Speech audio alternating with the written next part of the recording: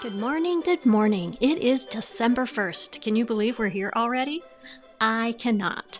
I wanted to bring to you this year something a little different than what we've normally been doing or what I've normally been doing with the Christmas devotional Reclaiming Christmas Joy that I wrote a few years ago.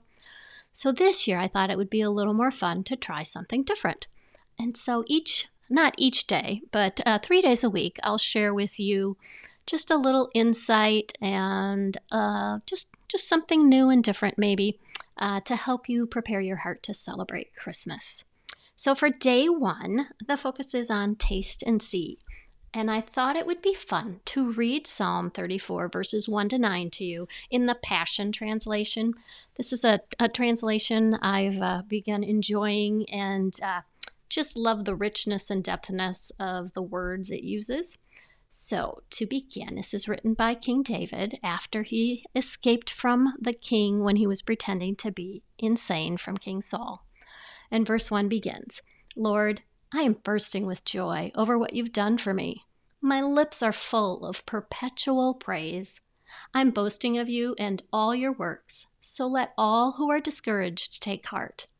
Join me, everyone. Let's praise the Lord together. Let's make him famous. Let's make his name glorious to all. Listen to my testimony. I cried to God in my distress, and he answered me. He freed me from all my fears. Gaze upon him. Join your life with his, and joy will come. Your faces will glisten with glory. You'll never wear that shame face again. When I had nothing, desperate and defeated, I cried out to the Lord, and he heard me, bringing his miracle deliverance when I needed it most.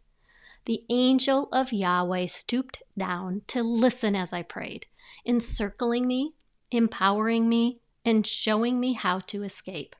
He will do this for everyone who fears the Lord. Drink deeply of the pleasures of this God. Experience for yourself the joyous mercies he gives to all who turn to hide themselves in him. Worship in awe and wonder all you who've been made holy.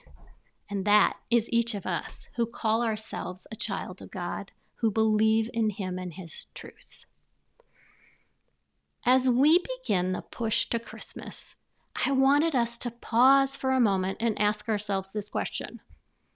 What one thing can we be doing to keep our heart and mind focused on Jesus, and in the process, care for ourselves this holiday season? I think that one thing is actually the same for both questions. Spending a few moments each day with the Lord to quiet our souls helps us remember the reason for the season and not get drawn into creating some image of perfection. And yes, I did use the word image of perfection.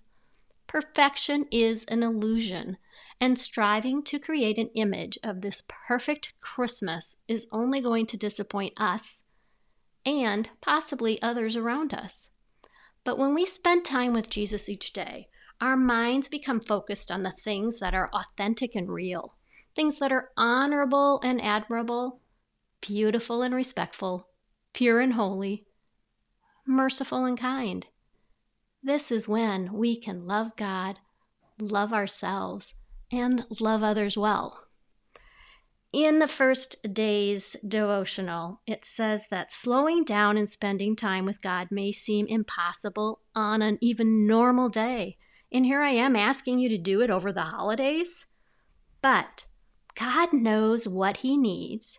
He knows that we're going to become weary if we don't turn our focus to him. And so when we quiet our spirits in his presence, our soul opens to taste and see the goodness that he offers and that we can accept. So today, take a moment and pray. Share with God what your expectations for the holidays are and ask him to realign your thoughts with his, your purpose for Christmas with his purpose for you for Christmas.